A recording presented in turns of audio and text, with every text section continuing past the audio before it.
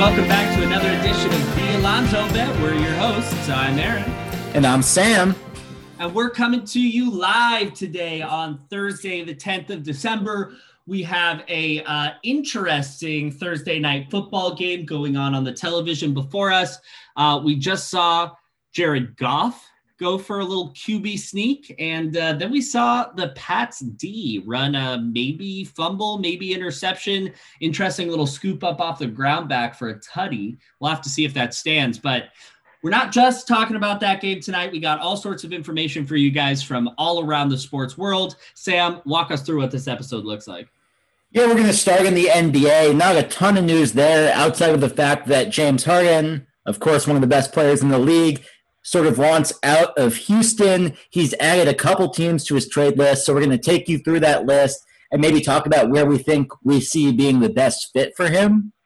Then we have the fantasy playoffs among us. We know in Aaron and my league, we're in the first week of our playoffs. Aaron and I, of course, are in the losers bracket, where the loser of the league will end up having to serve a punishment. So high stakes for us in being able to pull out a win this week. If we were to both lose this week, we'd be facing each other in the loser bowl. So we're going to give you guys the Fedora Bowl, as it's affectionately known. And let me just say real quick, Sam doesn't want that. Let me also say that it is the Pats ball, but they're not getting the touchdown run back right there. Sam, please run us through the rest. Yeah, so since this is such a high-stakes fantasy football week for you guys, we're going to give you some, fantasy advice, some waiver wire picks. Of course, I don't know if you should be listening to us. As I just said, we're both in the losers bracket of our league. Although I still think we're up to date. It's a pretty competitive league. Everyone's scouring the waiver wire.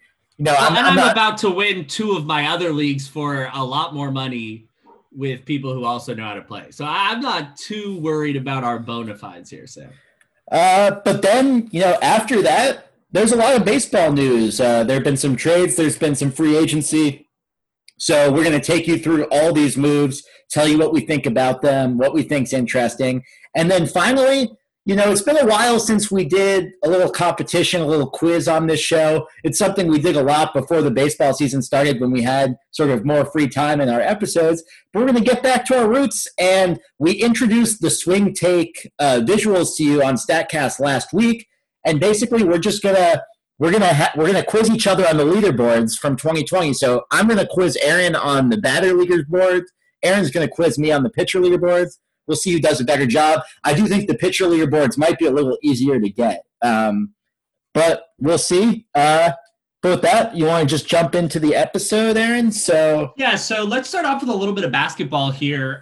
Really, I guess the big news, Paul George signed a max extension, but it's not huge news. I personally think it's crazy, but that's also just how the NBA works. Like a guy like PG is always going to get a max extension because of their economy. But the big thing here is Harden just keeps throwing out teams that he wants to play for that are not the Rockets. It's not been apparent at any point that Daryl Morey is interested in trading James Harden or even open to the idea. Oh, sorry, Daryl Morey's not there anymore. But the Rockets ownership is open to trading James Harden. But he just continues to add to teams, his list of teams that he is willing or interested in playing for. He's been just absolutely humming it down in Las Vegas, I suppose. There's been a lot of videos and pictures surfacing. I will make a note that I haven't seen him in a mask yet. I mean, you're in Vegas, baby. You got to throw that thing on. But let's talk about this list real quick, Sam, and see if you like any of these fits for James Harden. We got the Bucks up in Milwaukee with no cap space. We got the Heat with a lot of trade pieces. We got the Philadelphia 76ers, which, to be honest, I don't think is super realistic. And we have the Nets, who I couldn't understand, but boy, whoa. So what do you think, Sam? Out of those four teams, is there one that you really like for him? So not considering sort of whether a team has the assets or the cap space to get a trade done, let's just talk about basketball fit. The number one I like there is Milwaukee. I think Harden would be a perfect sort of second star to Giannis, because Giannis is a guy that, is a star that isn't quite as ball dominant, or I think could play a bit less ball dominant than a lot of the other stars on these other teams. Well, that's not fully true, but let me just start. Like, I think James Harden and Giannis would complement themselves really well. Giannis and James in a pick and roll could be the most deadly play in basketball. You know, up there with the Steph KD pick and rolls we saw with Golden State that they for some reason never wanted to use. This could be even better. And and even beyond that, Sam, like people talk about, like slash and dish. They talk about somebody driving to the rack and then tossing it to, as the Rams defense just find the end zone, and then tossing it to an outside shooter. But for a guy like Giannis, you can slash and pass in the paint very effectively, because if you need a lot of finesse around the rim, then the congestion hurts you. But Giannis is always the strongest guy on the floor. He's always the biggest guy in the paint. And being able to create just enough separation where he gets an open look is a huge ballgame for them. So you're right about the ball handling. You're right about the pick and roll move. But I think there's a lot of shot creation opportunity for the two as well. Obviously, Giannis slash and pass works even better in the regular sense than what I was just speaking on. So I like that fit. But for me, I was going to say the Heat for a sec, but then I realized basketball fit just isn't about players, because I think those players could complement each other pretty nicely, although he does kind of nullify Goran, who they just re-signed. But if we're talking about basketball fit, we're talking about culture. And I don't think James Harden works in the Heat culture. No disrespect to James. Like, he works, obviously. He's a tremendous top 5 basketball player in all basketball. But like, you think about what the Heat are doing in the Greg Popovich style, like, you got to tone it down and work in a different way. And I don't think he has that. Or even he wants to do that. I don't think he wants to do that. I don't think he'll be the best version of himself doing that. So I would actually then pivot from the Heat to the Nets. Before you go on, I totally agree with you on the Heat. And I think not only is I think he maybe not a great fit culture-wise in terms of the culture with the Heat, but I think he doesn't really play in the offensive system that Spoelstra has built, which is like exactly. It's a very much of a ball movement system and not someone just pounding the ball for 18 seconds and then going ISO to the rim. And it's, Spoelstra is an incredible coach. So I think if he got James Harden, he would learn to make it work, because, you always want to get a top 5 player in the NBA and then you figure it out. But yeah. I agree with you that for those reasons, that's maybe not the number one place I think he'd go. Yeah. So then the last one that I actually like is the Nets. And this is just, I know it's just basically impossible, and it's not even a great basketball fit if we're being honest, because you're putting KD, Kyrie, and Harden on a team together who just like all need to touch the ball. But it's just so all in on firepower that I somehow still don't think it could be bad. Like, it's still such a good team. And I think about Golden State, and what's so important about Golden State is that Klay did not need to have the ball in his hand. So you just had Kevin and Steph Curry who needed to control the ball. And KD was able to kind of let some of that go to let Steph create. I could see a situation, and it's not a perfect parallel, but I could see a situation with Harden where KD takes another step back and says, I'm willing to do what's best for the team and handle the ball less. He'll still get unbelievable scoring. He'll be like, Klay on steroids, because he's still going to handle the ball, but take a little step back there. And I could see one of Kyrie and Harden taking a step back and letting the other one control the ball a little bit more to make it work. But, I find it hard to see a downside of putting one of the best players in basketball on a team that already has a top 3 player in basketball and a top 10 player in basketball, probably. Let me float this. What if the Nets offer Kyrie in a trade for Harden? Have Dinwiddie play point. You have Harden at the You have Harden at the ball. But. You have Harden at the 2. KD at the 4 can play 5 in some small ball lineups. Like, I mean, I do that if I'm the Nets. I'm not I sure. definitely do that if I'm the Nets. I mean, I'm not sure KD would be okay with it. He sort of arranged this whole thing so he could play with Kyrie for some reason. Those two weirdos love each other. Yeah, so weird. But yeah, I mean, that's actually a really interesting idea, especially because we just saw the Russ swap go down, which is like a kind of similar situation on a lesser level. I think I could see Kyrie and a couple future first rounders heading to the Rockets for James Harden. The thing is, I'm not sure Harden and KD work out right now. Like, I mean, we'll see. I will say one other really interesting dynamic in all of this is that Houston gave OKC a couple first rounders and pick swaps to get Russell Westbrook in the Chris Paul trade. It seemed at the time, okay, they have James Harden. Those picks aren't going to be so good. If James Harden gets traded, those picks could be top 5 picks. I mean, the Rockets are total garbage without him. Right. And suddenly, I mean, OKC already has this absolute war chest. Those picks become even more valuable. I mean, OKC is maybe the most fascinated I've been by a franchise, in a position they're in that I've been like by an American sports franchise in recent memory. Like with the number of picks they have, it's absolutely absurd. I mean, they have I think at least 3 first-round picks in the next, 4 or 5 drafts. It's insane. 3 extra beyond their own. I think maybe 3 total, but like 3 in each draft. Oh, that's what you mean. Oh my God. So we'll have to see what happens with Harden there. You know how I feel about Harden. Great player. I don't think he is a way to win a championship. But from a lot of these teams' perspectives, you can't say no. So we'll have to see what happens.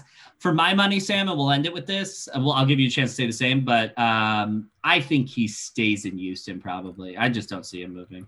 Yeah, I mean, the thing is, the Houston has very little incentive to trade him. So I think they're going to have to get blown away. Now, of course, Harden doesn't have a no-trade clause. And he has a few years left on his contract. So, I don't see why other teams aren't jumping in these sweepstakes. I mean, he's James Harden. Right. I mean, it is interesting. Maybe he rubs Houston ownership so bad that they shop him everywhere and they take the best deal they get from the Bobcat or ex-Bobcats, the Hornets. And they just get 50 first-round picks and they're sorry, James. And that's an extreme version. I don't think they do it, but it's possible. If you don't have protection like that, it is a bit of a risk to play with fire the way he is publicly announcing things like that. So with that, let's talk a little bit of football. This week was honestly pretty drab. But one interesting thing that happened is the Steelers did get beat. A quick shout out to Albany famous sports anchor Gardner Royce from CBS 6 up in Albany. He called that out before the game. He said, don't be surprised if Washington goes into the Steel City and takes care of those pesky bees. He was right, so we got to give him credit. But beyond that, we're not really going to mention anything else here. If there's something you guys want to hear about, email us before a show, after a show, while you're in bed, while you're at work, while you're in the shower. We don't care what your deal is. Go ahead, shoot us an email or message us on Twitter at TheAlonzoBet or TheAlonzoBet@gmail.com. But for now, let's stick with the fantasy. And Sam, what I want to do here, if it's okay with you, is I want to talk about a couple guys that you and I like who are 30% owned or less in ESPN leagues right now. And because I brought it up, I'll start off with someone who's actually currently on my team, but rostered in precisely 30% of leagues, 30.0. This is Nelson Aguilar. So here's the deal. If you're at this stage of your season where you are for sure starting Nelson Aguilar or Aguilar, I don't know, and you got that locked in, you're not even thinking about that, you are probably in trouble. But if you are suffering and trying to fill a flex, or you are juggling a couple guys, this is a really solid addition to that. He has games of 14, 14, 21, 13, 20 to complement games of 10, 9, and 7 this season. So the floor, well, he has a game of 0 and a game of 1. So the floor, I guess, is technically 0, but your expected performance of him, you got to feel pretty comfortable you're getting 8 points on average from this guy with potential for big, big booms in the right matchup. So this is a guy, again, you're not locking him in, but you're looking who he's playing. You're looking his trends because he's kind of streaky. Is he catching the ball well right now? Is he do whatever? And he's not catching the ball great right now, I will say. But you just never know. You know, he plays Indiana. They've been all over the place. The Chargers the week after. Someone to keep an eye on. Sam, do you have someone you like? Yeah, so, you know, fantasy football is really, it's all about opportunity because it's a volume thing. Mm-hmm. And one guy who suddenly has a lot more opportunity than he's had the rest of the season is Kiki Kuti. Or it's Kute, I don't know how it's pronounced, for the Texans. Last week, he had 8 catches for 141 yards. What changed last week? Will Fuller was suspended for 6 games, and he stepped up to a much bigger role in that Houston offense. And importantly, as Aaron knows, because he's his quarterback, Deshaun Watson is absolutely balling right now. Yeah, I mean, anyone he decides to throw the ball to is going to have a good game. So, you know, is he going to have 8 catches for 141 every week? I'm not going to promise you that. But I think, you know, as a receiver that's getting featured in that Houston offense with the way Deshaun Watson's playing, I think he's definitely someone you're going to want to look to pick up. So my next guy, and the rest of these are getting pretty slim here, but my next guy is Tim Patrick. I've had Tim Patrick for a lot of the season because, to be honest with you, Denver wide receiver, to be honest with you, it's mind-boggling that this man is owned in less than 20% of leagues in ESPN. Let me just read you his stats. He's better than Nelson Aguilar. Let me just read you his stats here. He's gone 14, 23, 14, 12, 10, 16, 20. His lowest is 4, and he only has 2 weeks under 6 besides weeks he didn't play. Like, well, and the week they didn't have a quarterback, but I'm not counting that. Like, this guy is legit a very, very high floor, like, boom opportunity wide receiver.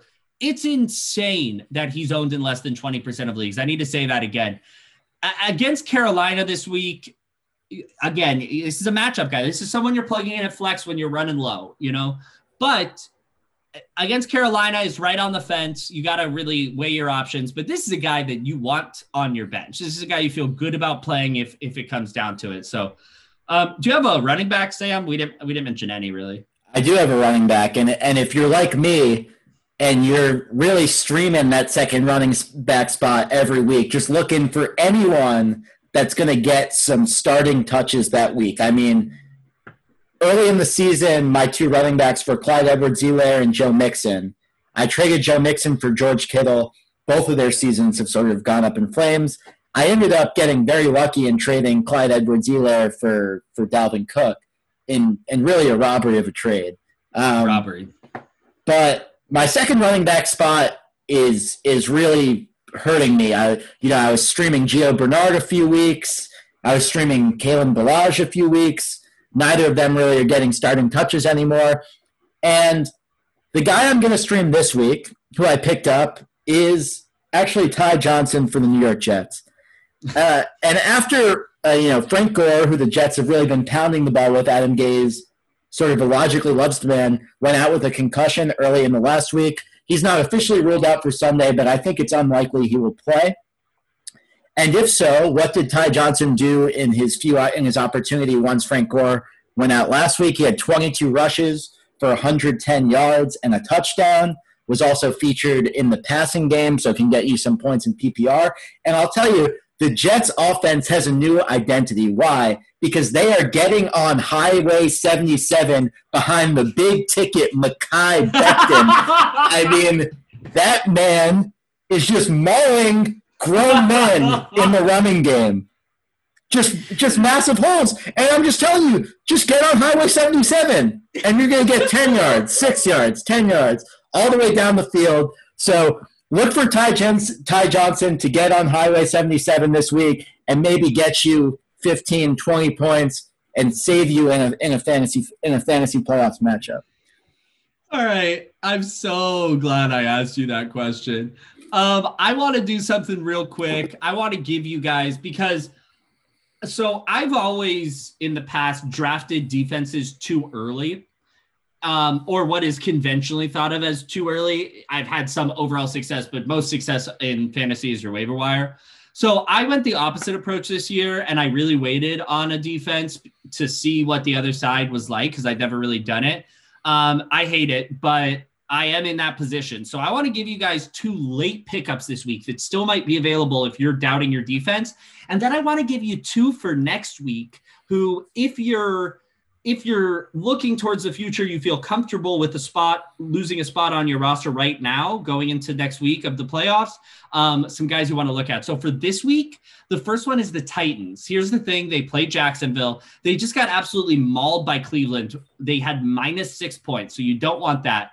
But they do have a 10-point and a 13-point game. They're not great. And in fact, I just dropped them and went for this other team. And that other team is the Panthers. And so remember, the Titans are an option for you because they're playing Jacksonville and have had some good games against bad teams. So the profile fits, but you got to be wary because they haven't been playing great. I took the Panthers because they're playing Denver, who is a worse offense, even with their quarterbacks, than Jacksonville is, or at least according to ESPN. And Panthers are off back-to-back 15 and 18-point games. They're really their only big performances this season, and it doesn't say much, but one was against Detroit and one was against Minnesota. Now they're coming off a bye week. They're refreshed and still feeling good about that. If you're streaming and you need someone late like I did, I think that could be a good pick for you. But now let's look ahead to next week. And next week, the big ticket here, and it's not Mekhi Becton in this case. The big ticket for all of y'all is Arizona, because the Cardinals are out there playing Philly next week, now starting Tua. So there is a chance of some rookie sensation. I'll put that on the table, but I believe that chance. Jalen Hurts, not Tua. Jalen Hurts, sorry, same guy. I believe that chance is pretty low, and the Cardinals will get it done for you with 14-8, 10-9. They're also not a starting every week defense, but none of these guys are. You couldn't stream them, so bear with me. The other one is the Vikings, who I am saving for next week. I already have them stashed. And the Vikings are coming off some solid games, a 12, an 11, a 5, a 6. And they play Tampa Bay this week, so stay away, but Chicago the week after. So keep an eye on that. So that's your help for fantasy. We help you guys get through. I got one more. Oh, I'm sorry. I didn't even ask, Sam. Oh my God. Yeah. And I will say, defensive performance, always hard to predict. But if you can swing that defensive spot by 10 points over your opponent, that the defense kicker spot, that can swing a week. So if you're making the right streams there, that can really be the difference. My last one is a bit of a cheat. I think he's owned in 37% of leagues. But the tight end spot is so much trouble for people every week. This year, really outside of George Kittle and maybe Darren Waller, I'd say there really just hasn't been a tight end you can trust. Okay. So if you can find some tight end production, that's huge. And one guy who has been coming on late is Logan Thomas for the Washington football team. Particularly last week, he had 9 catches for 98 yards and a touchdown. Just tremendous performance out of the tight end position. And really, I actually have him on my team as a backup tight end because I didn't trust him, and I traded for T.J. Hawkinson. If I just trusted Logan Thomas, I'd be in a better situation. But T.J. Hawkinson's my tight end 1. I actually think I'm going to be flexing Logan Thomas this week out of the tight end spot. That's how good he's looked in the Washington offense recently. So if he's still available in your team, in your league, and you need some tight end help, I really recommend picking up Logan Thomas. That's a great call, and I agree 100%, except I personally would not advise you to flex Logan Thomas unless you're desperate. But Sam, like me, is in the Fedora Bowl, so I understand desperate times call for desperate measures. Let's go to baseball. We've waited too long. We've made ourselves chased, and now we will dive into what we really love most. And I guess let's get started with exec news. We see that the deal is not done, but it's effectively done. The Phillies are going to hire Dave Dombrowski as president of baseball operations. Dave has been around for a long time. Dave was making trades for the Expos, if that dates him at all. Sam, he has, I should finish that thought. He has a lot of experience winning. Dave Dombrowski has won a lot in his tenure. But how do you like this move, Sam? No, I don't hate it. I mean, I think Dombrowski's a guy who is he's a bit more old school than a lot of the general managers in today's game. That's not to say he doesn't understand analytics. I think he does. Mm-hmm. But I think he's always willing to go for it, which, I applaud him for. And that's something that teams, I think, have been doing a bit less recently, where they're more okay to sort of just, outside of the Dodgers, just sort of stay in contention every year and not really just go for it, be the big winners.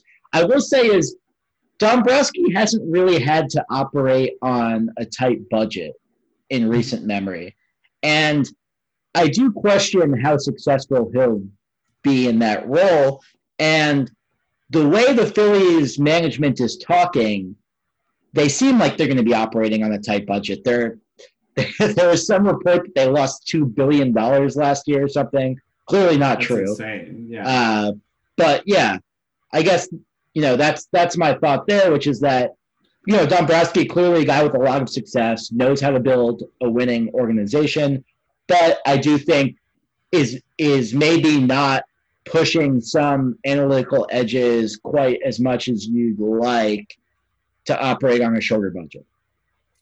Agreed. I understand the concern. I agree with the concern, as I said. I don't share it, to be honest. I think he knows so many people around the league. He knows the league so well. He's operated in the system for so long. He will be at a disadvantage by not being a little bit more all in on quantitative analysis. But I do think he'll be able to operate it well. I think he'll be able to get things done. I think he will be able to improve the Phillies because that bar is actually not particularly high at this moment. Even if they seriously competed for the division, that would be an improvement for them. And didn't make it. But I do want to just mention a couple fun names that were drafted by Dombrowski, because this is always good. He drafted Cliff Floyd out of high school in 1991. Mark Grudzielanek is a personal favorite of mine, but he got Josh Beckett and Adrian Gonzalez in the same draft. He took Justin Verlander, Cameron Maybin, Andrew Miller, Rick Porcello, back to back. He took Nick Castellanos, Victor Martinez, Prince Fielder, Corey Knebel, Curtis Granderson, James McCann. Future Met James McCann. Yeah, future Met James McCann. And he also obviously has made a large litany of trades. So fun hiring for the Phillies. I like it. I understand the concern, but they need to do something. And I think for the people that are out there, I don't see the Phillies as an organization after hiring Joe Girardi going out and getting the Rays GM, whatever his name is.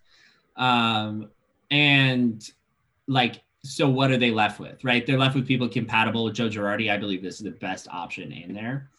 Let's talk about trades. A lot of signings in the MLB, Sam. One such trade, something I like very much, is that the Angels acquire Raisel Iglesias for no Ramirez and a player to be named later, but later has come, and that player is now Leonardo Rivas. To me, Sam, just right off the bat, this trade looks pretty much like a salary dump. I don't know why the Reds are so keen on cutting money, but they have been cutting money at basically every corner here. And they get no Ramirez, who has $1 million contract, and they lose Raisel Iglesias, who has a $9 million contract. And the performance is different, obviously. No Ramirez, a younger player who had a 3 ERA last year in 21 innings, a 4 ERA in 67 innings the year before. He's got big league experience. He K'd 10 guys per 9 basically every year in the bigs besides 2015 where he was at 9. He's never been great, but he's a solid reliever. Racel has been great, obviously, and has saved a lot of games, saving 34 games in 2019 especially. But like people worry about him because he does stuff like have a 4.16 ERA in 67 innings in 2019. Like after 3 years of 2, he has 4 because in those 3 years of 2, he had FIPS of 4.23 and 3.38, and he had xFIPS over about 3.5 the whole time. He's a guy who gets out of jams, but if you watch him or you have him on your fantasy team, like I have many, many times, he'll make you absolutely nuts. So the Angels have to do this because their bullpen is an absolute dumpster fire, and he automatically becomes their closer, no questions asked. But Racel, the trade in terms of like talent wasn't as far off, I think, as a lot of people saw it. So it's a good trade for the Angels, not quite as highway robbery as people think because of the salary. Yeah, but I like this for the Angels. I think they need to do everything they can every year that they have Mike Trout in his prime to improve as much as they possibly can and give that man a chance to be in the playoffs again. I do wonder, if the Reds are cutting salary because they're trying to pinch together an offer to keep Trevor Bauer. I think they'd very much like to do that, and he's obviously the best pitcher on the market and going to command a fairly big salary. So I wonder if this relates to that at all. It's an interesting point. I haven't heard a lot of buzz of him going back to the Reds, but there's a long time to go before he signs, I think. So we'll have to keep an eye on that. Another trade that actually went through just before we started recording this and is really interesting to me. Maybe it's a bit niche for our general audience, but Nate Lau gets traded to the Rangers. Nate Lowe, his former teammate Brandon Lau, and Nate Lowe. I'm sorry. Nate Lowe. And I think him getting traded is really just a favor to all of us baseball fans, so we no longer have to be confused about how to pronounce their names. Exactly. He gets traded along with minor leaguer Jake Gunther for a whole slew of minor leaguers: Oslevis Basabe, Eribo Hernandez, and Alexander Ovias. Of these, the big one here is Heriberto Hernandez. So he's a catcher, outfielder, but most people don't think he'll be a legit catcher. He has not had great success in the minor leagues, let's say, but scouts love him. They have future grades off the charts. He has future grade 60 raw power, future grade 55 hit tool. And like this to me looks like exactly the type of guy the Rays are going to turn into a really, really valuable major league hitter. Because I think they looked at Nate Lowe, who is a good hitter and has had some success in the majors, and albeit limited sample size, but they've known him since 2016. To me, this kind of looks like the Rays saw Nate Lowe's ceiling and how that fit into their lineup and roster, and looked at these other guys and said their collective future value is enough to replace what we'll lose by taking him off of our roster. Yeah, I will say Nate Lowe, I think, well, he's not been bad in the majors compared to his offensive output in the minors, which was really impressive. He's really been nothing more than around an average hitter in the majors. And he's certainly struggled with strikeouts, which were not necessarily a big problem for him in the minors. So that is a bit worrying. It's only something like, 250 career plate appearances in the majors. So I'm not counting him out. He still, shows good plate discipline. He's shy of 250, Sam. Yeah, so not even 250. So I'm not saying he's going to be a bad major leaguer, and he's got a pretty good contact profile. Has good patience at the plate, good plate discipline. But the results haven't, again, he hasn't been bad, but they haven't really been there in terms of the type of results you need to see out of like a first base DH type. Agreed, but for the Rangers, like it's better than starting Ronald Guzman every day. Yeah, but I guess the question is, if when you're the Rangers and you're not really in a position to contend, I don't really see the point of trading away sort of future talent, a top 100 prospect for a guy that's not going to move the needle for you. Like you're not going to be contending for a playoff spot next year, whether you have Nate Lowe or not. But they should have 4 years of control of Nate Lowe. Yeah, I mean, I think that they see an opportunity in the next 3 years probably to start contending. They do have young prospects. Some of them are pitching prospects. They do have major league talent on the roster already.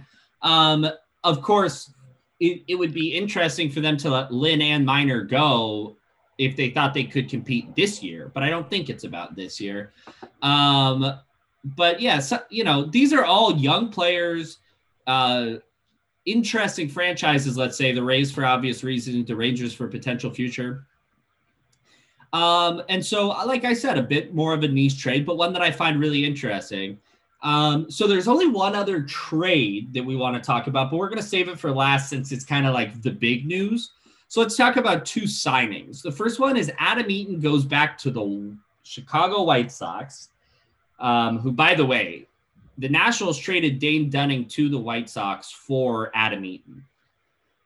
We will talk about Dane Dunning later in this episode, but they're both back on the move on the same day last week. Sam, 1 year, $7 million with an $8.5 million club option for the following year.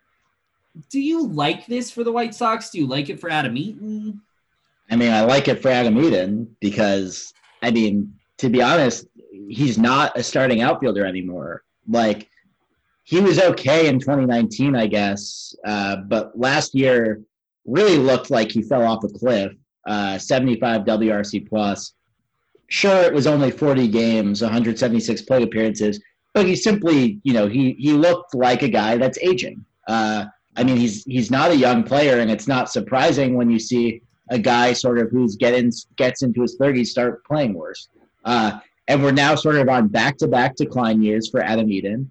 And I just don't see how you see him as a starting outfielder for your team. So, I think he's a decent fourth outfielder. Like, I don't hate him as a fourth outfielder on a contending team, but like, why are you paying $7 million for a fourth outfielder? It doesn't make sense to me. Yeah. So I think the only way it makes sense is if they're just like so all in, basically.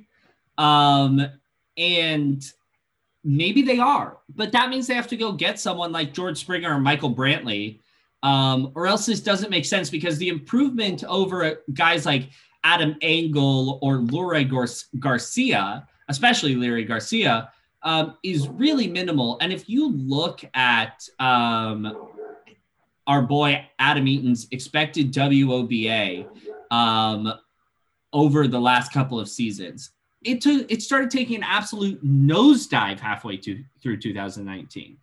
Like, this guy is just big time on the decline at 32, which is getting up there for a guy who's toolsy and gritty and not like Sage talented with a bat. So I don't like this. Of course, he is the guy who's had good experience.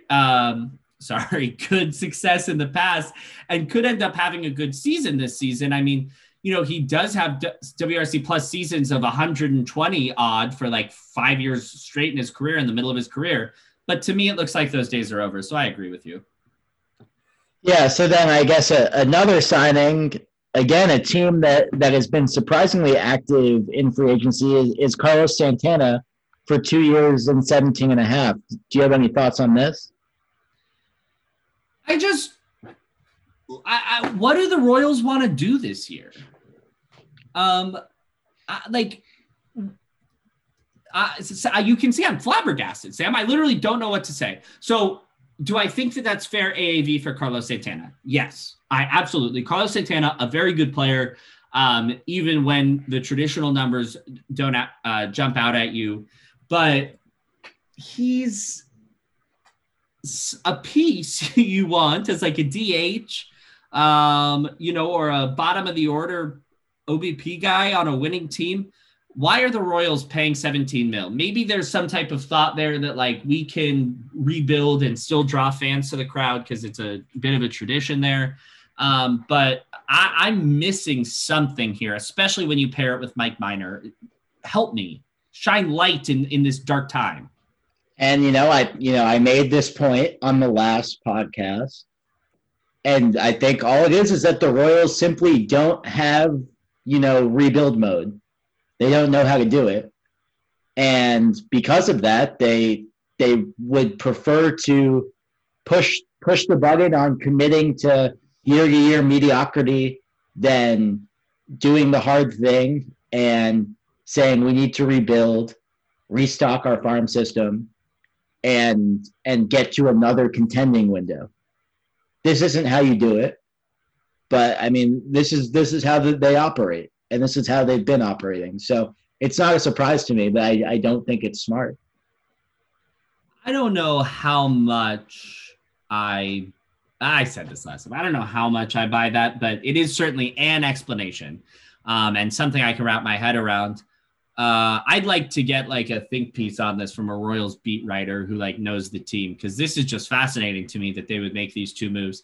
For Carlos Santana, like I don't really get it. He's played for teams that have been competing for a while now, and he's just going to go and live out his twilight days. He probably only has 3 useful years left at maximum, and he's going to live out 2 of the 3 in Kansas City. I don't love it. That dude he's gonna keep walking, 15% of the time for a couple more years. See, I don't know. Like when you can't threaten a hit on a pitch, you don't get the balls anymore. He doesn't really strike out either. Like he has tremendous control of the zone, and the question is, can he continue to like put enough power in that profile? He did it 2 years ago. He wasn't quite able to do it in 2020, but again, everything in 2020 was, weird small sample stuff. So we'll see. Yeah, I mean, power has always been the element of his game that has kind of lagged behind, but he has those notable seasons in 2016 and 2019, especially an earlier one in 2013 with the Indians, where he has been really, really good all around. But don't get it twisted. Like this is a guy whose floor is 110 WRC plus, because as Sam mentioned, he just controls the zone. So he's in the conversation with, although not approaching, guys like Joey Votto, who just know exactly where every single pitch is, and know what to do with it. You might also include podcast favorite Brandon Nimmo in that discussion. You're correct. I would include podcast favorite Brandon Nimmo in that discussion. Let's talk about the big one, the big kahuna, as it were. A trade that really drew mixed reactions on twitter.com, a website I sometimes look at to see how people are reacting to things. And this is a Lance Lynn trade. The Rangers trade Lance Lynn to the White Sox for Dane Dunning and Avery Weems, a pitching prospect, left-hander. The White Sox are only getting 1 year of Lynn, but I'll just say, me personally, I like this for them. Lance Lynn is an absolute horse. He is somebody who absolutely eats innings, and he does it gracefully. He has tremendous success over the last number of years, actually getting a late career uptick in K rate, unlocking a whole new level. Pitched 186 in 2017, 156 in 2018, partially because he went to 2 teams, and 208 in 2019 to complement 2 more 200 inning seasons earlier in his career. And yeah, you know what? He's a little bit on the older side. He's 33 and a half, but they're only taking him for 1 year. And I think he is a tremendous asset to that rotation, especially who is young and lacking in innings eaters. Yeah, I think it's a huge get for the White Sox, and they definitely gave up some prospects for him, and it is only 1 year. But if you're the White Sox, you're in the position to contend, and a good starting pitcher was a big question mark for you guys. So it fills a big area of need for them. And really, if you look at the last 2 years, Lance Lynn's up there with a top 15 to 20 starting pitcher in the game. I mean, he's the real deal. He's been really good. And part of that has to do with quality. Part of that has to do with quantity, as you said, which is a eroding skill as far as starting pitchers go in the league. So, yeah, I really like the get for the White Sox. Let's talk for a second about the guy that the White Sox give up, though, because this is what made it so polarizing. Dane Dunning, if you remember, was absolutely lights out in the playoffs. And many White Sox fans thought that if Ricky Renteria had left him in, that they could have moved on to the next level. Ricky didn't, and the rest is history. But this is a guy who has been really good for his whole minor league career. I always say this caveat with guys, though.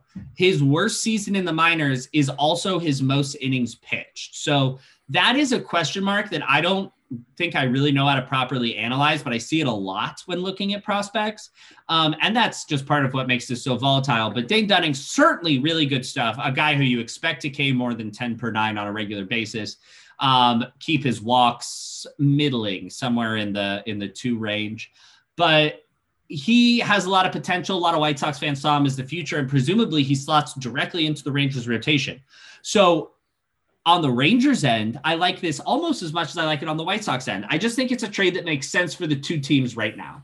Yeah, I agree. Certainly. I think, like I said, if you're the Rangers, I think you do want to be amassing talent for the future and not for now. And, maybe for the Nate Lowe trade, you do view that as a future piece. But yeah, this is a good get for the Rangers as well. And yeah, I think this is one of those trades where I really do think it makes sense for both sides.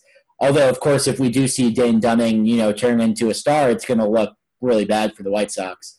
Unless the White Sox win the World Series next year and the Mets throws Game 7. I do think there's also an extent to which, White Sox fans are extra cautious about trading prospects because of what's happened with Fernando Tatis Jr. That is very, very fair. And I guess it's not just Fernando Tatis Jr., right? There's been some other guys that they've tossed, although I can't really think of who I'm thinking about right now. I guess Chris Sale, but that was a little bit different. He had already he was already had a lot of success with them. That was sort of selling at the top of your value. And out of that, they got Moncada. And yeah, right. Yeah. Oh, I already mentioned that. Okay. And Copa. Let's go before I just freak out on air here, Sam. Let's go into our little quiz show that we have going. So just a reminder, folks, I'm going to quiz Sam on the leaderboard for pitching swing take runs. Sam is going to quiz me on the hitter leaderboard. I need to say something before we start, though, okay? And this is very important for everybody to remember. Sam has been, in his spare time, as a good numbers junkie does, working on a new type of statistic based on this swing take metric. And I'm oversimplifying, Sam. I don't mean to misrepresent your work, but he's doing some really cool stuff, but has been looking a lot at this data. So we're coming in a pretty stilted playing field. And to flip that playing field up, I want to know the top 5 pitchers in 2019 by positive runs. So who were the worst pitchers? That's right. I can't give you the best pitchers of 2019 or even of 2020, but I can give you the worst because I don't think you'll know. So I do think I'll know one. Is it Irvin Santana?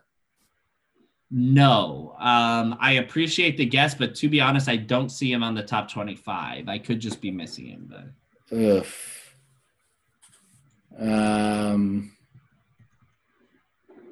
This is not hard. Even in the top 50. So no, Steven Matz was the worst in 2020, actually. He was the worst in 2020, and I knew you'd know that, which is why I switched to 2019. Man, this is tough. One of them, if you remember the 2019 season, is actually not that tough. It may pop out at you. Is it Rick Porcello? No. You want a hint? Yeah, sure. He was so bad he had to leave the country. So bad he had to leave the country. What am I forgetting about the 2019 season? Can I tell you? Oh, so yeah, tell me. I'll tell you just this one, and I'll give you a chance to guess some of the others. All Dan right. Straley is number 2. He was so bad he had to go to Korea, where he was an absolute boss. Of course. To put that in perspective, Dan Straley, as well as the other 4 guys in the top 5, all had an identical swing take run of plus 24. Wow. Who else is there? Let me think about this. I hear you typing. If there's any unsportsmanlike conduct, I'm going to have to No, disqualify you from the match. I'm not looking up. I had a name in mind. I wanted to see how bad he was in 2019. Mm-hmm. It was not on the swing take leaderboard. Man, I'm really stumped here. It's much easier to guess good players than it is bad players. It is. Because there has to be volume, because swing take is a counting stat. So it can't just be. Let me just try to get you to guess the worst, because this is a historic season. He had maybe one of the most underratedly historic seasons in baseball history. Obviously in a bad way, because he's at the top of the leaderboard. My first hint to you is that he has played for literally like 15 teams. 15 teams.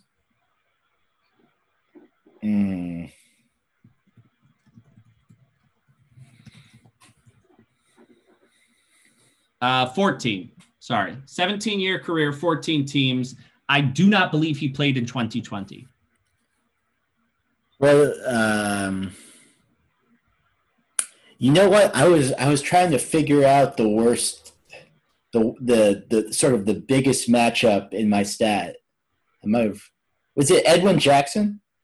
You got it, baby. You absolutely nailed it. I think I actually ran this.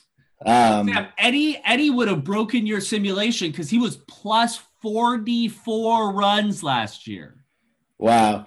Yeah, so I think I ran this, and it was Edwin Jackson versus Mike Trout. And what my metric had this at was that this would be about plus 45 runs per 1,000 pitches for Mike Trout in terms of the above average case. And to put that in perspective, what we're looking at is that would be about 10 to 12 wins just from offense in a full season for Trout if he got to face Edwin Jackson every at bat. Which is pretty good. I'll just tell you the other ones, unless you want to try and keep guessing. Maybe I came in too hard. Well, if you give me some teams, I might have a shot, but I'm going to have trouble guessing more. Okay, so teams, I'll tell you that number 3 and 4 have changed teams since last season. Do you want their current team, their former team, or both? Why don't you give me their former team? In 2019, number 3 played for the San Francisco Giants at Oracle Park. Was it Kevin Gossman? It was not Kevin Gossman. Oh, wait, he was 2020, sorry. Was it Madison Bumgarner?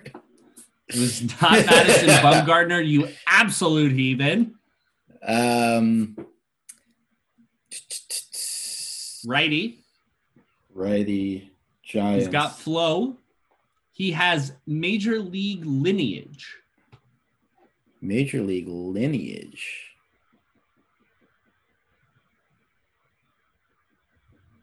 I'm totally drawing a blank. You want it? Yeah, give it to me. Derek Rodriguez. Oh, wow. Son of Pudge Rodriguez was at plus 28 runs. I didn't realize he was Pudge's son. Yeah, I mean, I guess I should fact check myself, because I'm prone to saying things that are. How is he even old enough to be Pudge's son? Yep. Or how is Pudge old enough? Son of Pudge. Wow. I mean, Pudge is up there. So number 4 was playing for Kansas City and is now playing for the Orioles. Kansas City. He spent some time in the bullpen and some time as a starter. Sometime in the bullpen.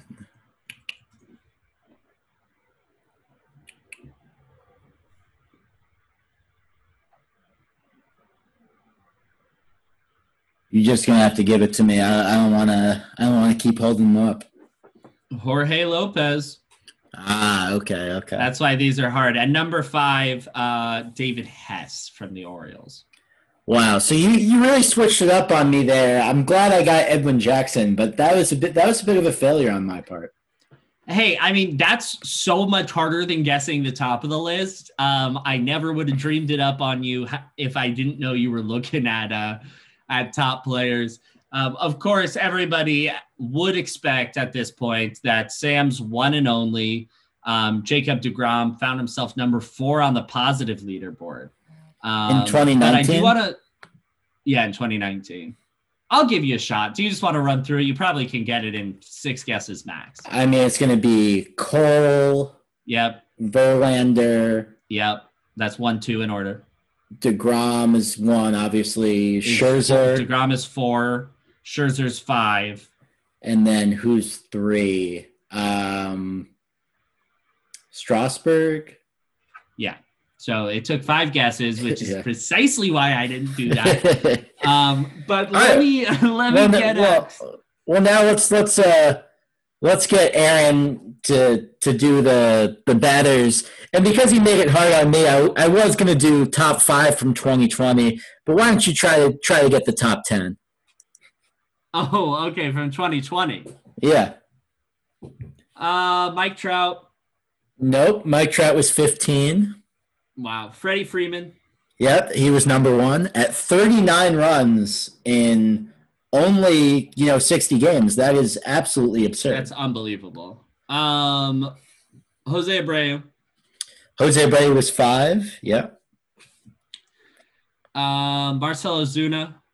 Marcell Ozuna was 2. Fernando Tatis Jr. Came in at 12, so not quite on the list. Machado came in at 16. Okay. Let's see here. Who else just absolutely took it to him? Belly still could have been good. No, I don't think he was even. He's low. He's not even top. He's 83. Trevor Story? 88. 88. Wow. Well, at least I'm zoning in on the low 80s there. Let's see who else Juan Soto. Yep, Juan Soto's 4. Boy, that's just brutal. It's gonna be some Met. Is there a Met in the top 10? There is. Is it Conforto? It is. He came in at 8. All right. DJ LeMahieu. DJ was not in the top 10. He was 21. Volume issues, maybe? I don't know. So you're missing number 3. He was a AL MVP finalist. Oh, wait. Okay, Mookie Betts is in there. Mookie Betts is 7. Yeah. Sorry. An AL MVP finalist. I can remember the AL MVP finalists. The man I believed should have won the AL MVP. Yeah. I know who it is. Hold on. Now I gotta go through. Hold on. Is Nelson Cruz in there? Nelson Cruz is not in the top 10. He's 25. The guy you thought should have won the MVP. Oh boy. Why am I just drawing such big blanks right now? Is Rendon in there? Rendon is not in the top 10, although I think he was in 2019. I think he might have even been number 1. I think he was the leader, yeah. Is Bregman in there? Bregman is not. So I'll say that so you're missing 2 easy ones, and then there are 2 pretty hard ones. Okay. Well, the easy ones, I can't believe I can't think of who is Lindor in there. No, but his battery mate. Sorry, not his battery mate, but he plays on the same side of the Jose infield. Ramirez. Oh, yeah. That's exactly what we're talking about. Yeah. I'm just out of my mind right now. Okay, so Jose Ramirez, There's one easy one left, which is why I keep guessing all these like big name guys. The other easy one was he won a very big award this year, but it was not related to the regular season. It was related to the postseason. Corey Seager? He was 10. Really? Okay. Hell of a year. So now we're looking at 2 surprises. Yeah, and I'll note that you guessed 2 teammates of one of the players in the top 10. Michael Brantley? No. You guessed the shortstop and the third baseman on his team. An Indian? Not an Indian. Oh, a Padre. Eric Hosmer? Not Eric Hosmer. Cronenworth?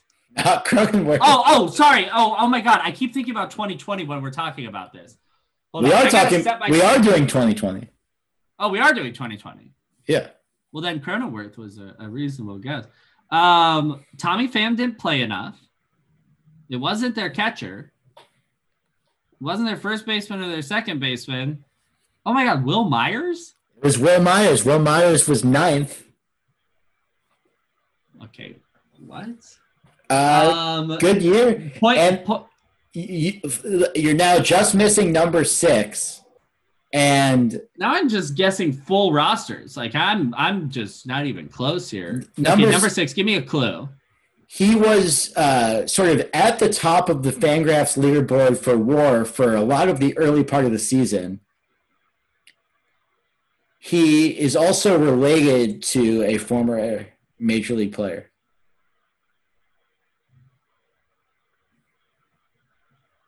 Bo Bichette? Not Bo Bichette, no. He's in the NL West. He's in the NL West. Yaz, really? Good for him. Mike Yastrzemski, yeah. Number 6. For you, Yaz. Wow. I still don't know if I believe in him, but that certainly gives me another reference point. Yeah. So well, we both kind of struggled there, but it was a fun exercise, and we got to get back to it. We could just be a little rusty, and I could have thrown you a pretty unfair screwball, but you know what they say. I like it. Put the foreign substance on the bill of your cap and let that thing fly. Yeah, and it was fun to get back into a level of competition on this podcast. We've been too friendly with each other. The thing is, this will not be a friendly episode if we're playing each other next week. I'll tell you that right now. That's sure. We might even have to, live stream some of our reactions.